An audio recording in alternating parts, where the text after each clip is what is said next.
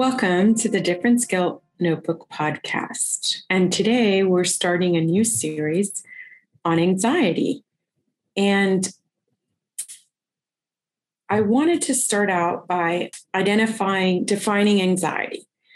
I've learned with the Social Mind Center and my podcast that many parents know a little bit about everything, a little bit about what anxiety may be, but some of these issues and skills are very broad and cover many components and aspects. So it's important to really spend some time defining things. And first, I want to tell you a little bit about the Different Skill Notebook in case this is your first time joining the podcast. The Different Skill Notebook is an equipping tool that I created. I'm the owner and director of the Social Mind Center alongside Dr. Sandra Savinelli, and we've been in business for almost 10 years. And we specialize in teaching children social, emotional, thinking, and behavioral skills to build social competency. So the Different Skill Notebook is an equipping tool that provides strategies for families, parents, and family members and educators to build social, emotional thinking and behavioral skills for social competency. And the end result, we hope, in building these skills is self-sufficient and a balanced life, which is something I think we want for all our kids. So we're going to start a series this month on taming the anxiety monster. And when I saw this picture, I thought it was perfect because I think that anxiety can be like a monster in the closet that can just pop out all of a sudden. And it's something that's been building up. And all of a sudden, it's this situation that's taking over your life, very much like Monsters, Inc., the monsters in the closet that come out at night, right? And interesting enough, anxiety is a monster that can get worse at night for many children. And so I wanted to really define what anxiety is, define the levels of anxiety, and then discuss with you some strategies to monitor the anxiety, to look for a pattern, right? So then you can have more effective calming strategies, because if you identify the level, the pattern, the level of anxiety, the frequency, and the pattern, it's easier to then find matching calming strategies and coping strategies, which is the antidote to anxiety. So anxiety is an emotion that can be characterized by an inner state of turmoil, accompanied by a nervous behavior. And I think we've all experienced anxiety before, but again, there's different levels of it and we all experience it differently and we all feel differently. So we want to be mindful of that. But anxiety is a worry, a nervousness, an unease. And the signs of the anxiety are restlessness, which is so important for children, right? You can see that they can't seem to calm themselves. They're nervous, tense, sense of danger, panic, doom, increased heart rate, breathing rapidly, sweating, trembling, weak, tired, trouble concentrating or thinking. We're going to talk about that in a little bit. And any other present worry, trouble sleeping, gastrointestinal problems. Problems with your stomach can in itself cause anxiety. The antidote to anxiety is coping. But today we're just going to stay on what is anxiety, because coping strategies and calming strategies is a whole separate session. But just so that you know, the opposite of anxiety is coping. And coping skills are such an important skill that we want all our children to have, because as we've seen with the COVID pandemic over the last year, there have been so many things that have been outside of our control. And the lower your coping skills, the higher your stress, the higher your anxiety.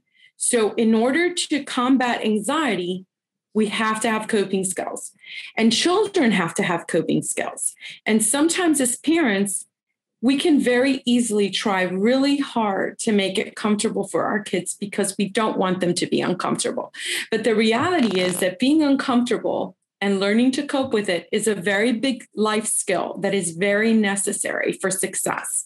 I love this picture because, there's a picture of someone's head and all these little pieces of paper thrown over the head. And that's what anxiety can be for some people. It can be lack of clarity, lack of focus, lack of thinking clearly, fogginess. I myself have been experiencing a lot of anxiety over the last year, and it's a physiological anxiety. It's due to menopause and changes in my body, and it's not something I can control. So I have personally been impacted by anxiety tremendously, and I think this has helped me to be way more considerate and compassionate towards our clients, my kids who are impacted by anxiety.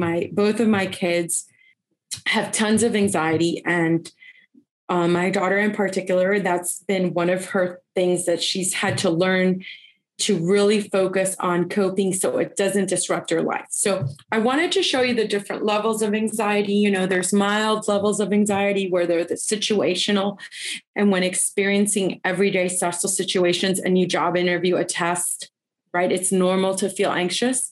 It kind of helps us to get prepared for the situation sometimes and make us more alert. There's moderate, where you focus on stressful situations, avoiding the task in front of you. Maybe you're dealing with something difficult and you're trying to avoid it. And you can see the increased rate, sweating and stomach pain, having to do something, maybe having to publicly speak. That seems to be a fearful situation for some people, having to perform in front of others. Then there's severe and panic level.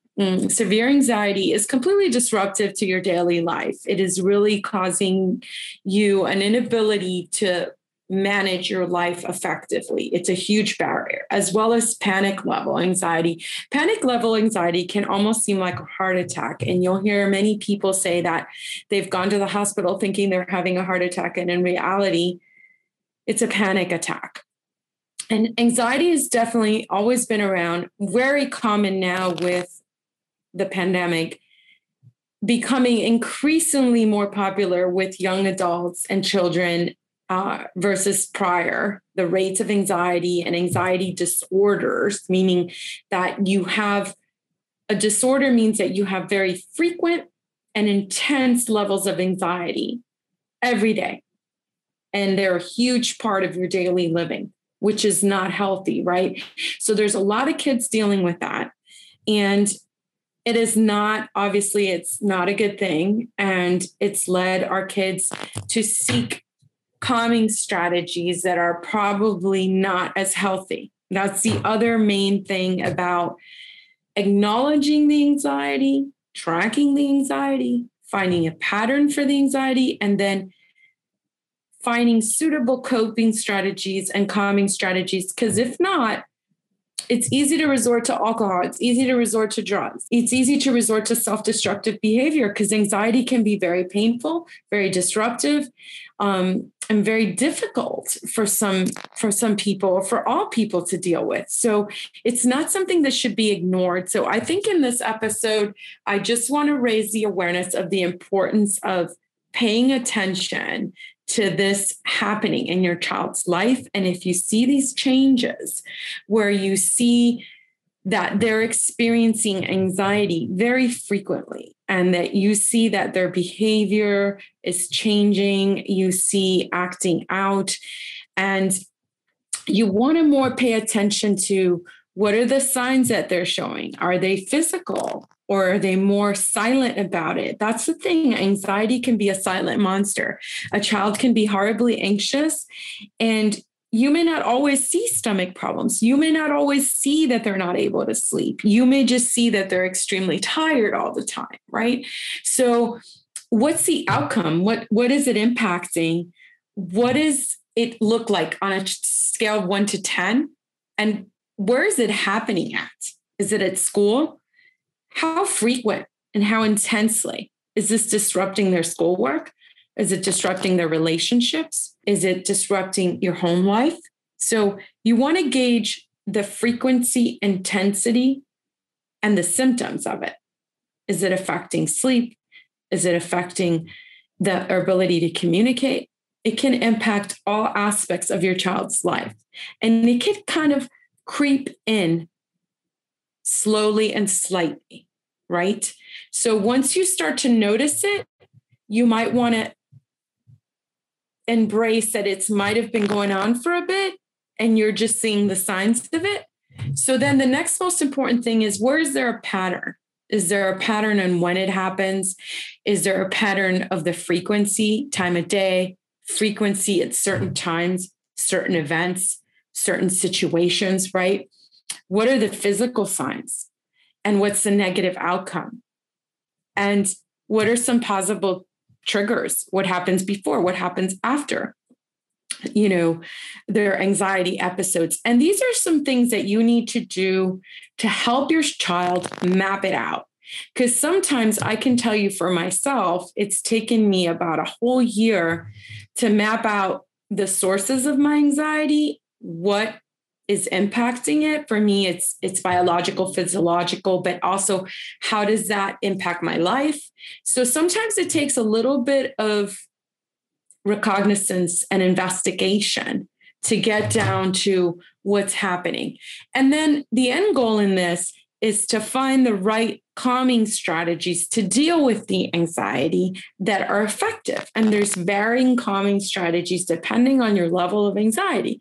If there's a very high, consistent level of anxiety, panic attacks, and that's disrupting life and your child's functioning, I would really go to, was there a recent event in their life that you may be unaware of that is causing them this level of stress and anxiety, and you need to kind of investigate that. But also, when you're at very high levels of anxiety or panic, it's time to seek a professional. It's time to be guided in what are some treatments or strategies to unravel this mindset and whatever's going on in your child's life. And you might need help with that because you might be really stressed out about it and unable to have the calm state of mind that you need to help your child. So that's why you might need to bring someone else into it. And there might be the possibility of medication. And we'll definitely talk about that in our next episode. If you want the blog post on this episode, it's available through the podcast, but in the video, you can see the slides, but there's also all the details written out on our blog, which is socialmindcenter.com, www.socialmindcenter.com. We have a parent connection blog, and there's a different skill notebook in there, and our podcast is in there. And I will be putting this video on there, but there's also already an article in there that has all these worksheets for you to review and kind of examine more closely. And if you need to contact me to ask me any questions, you can contact me through the website. Just simply press the contact button and an email will come directly to me with your message and your contact information. I hope that this episode was helpful, and I look forward to explaining coping strategies and the antidote to anxiety in our next episode.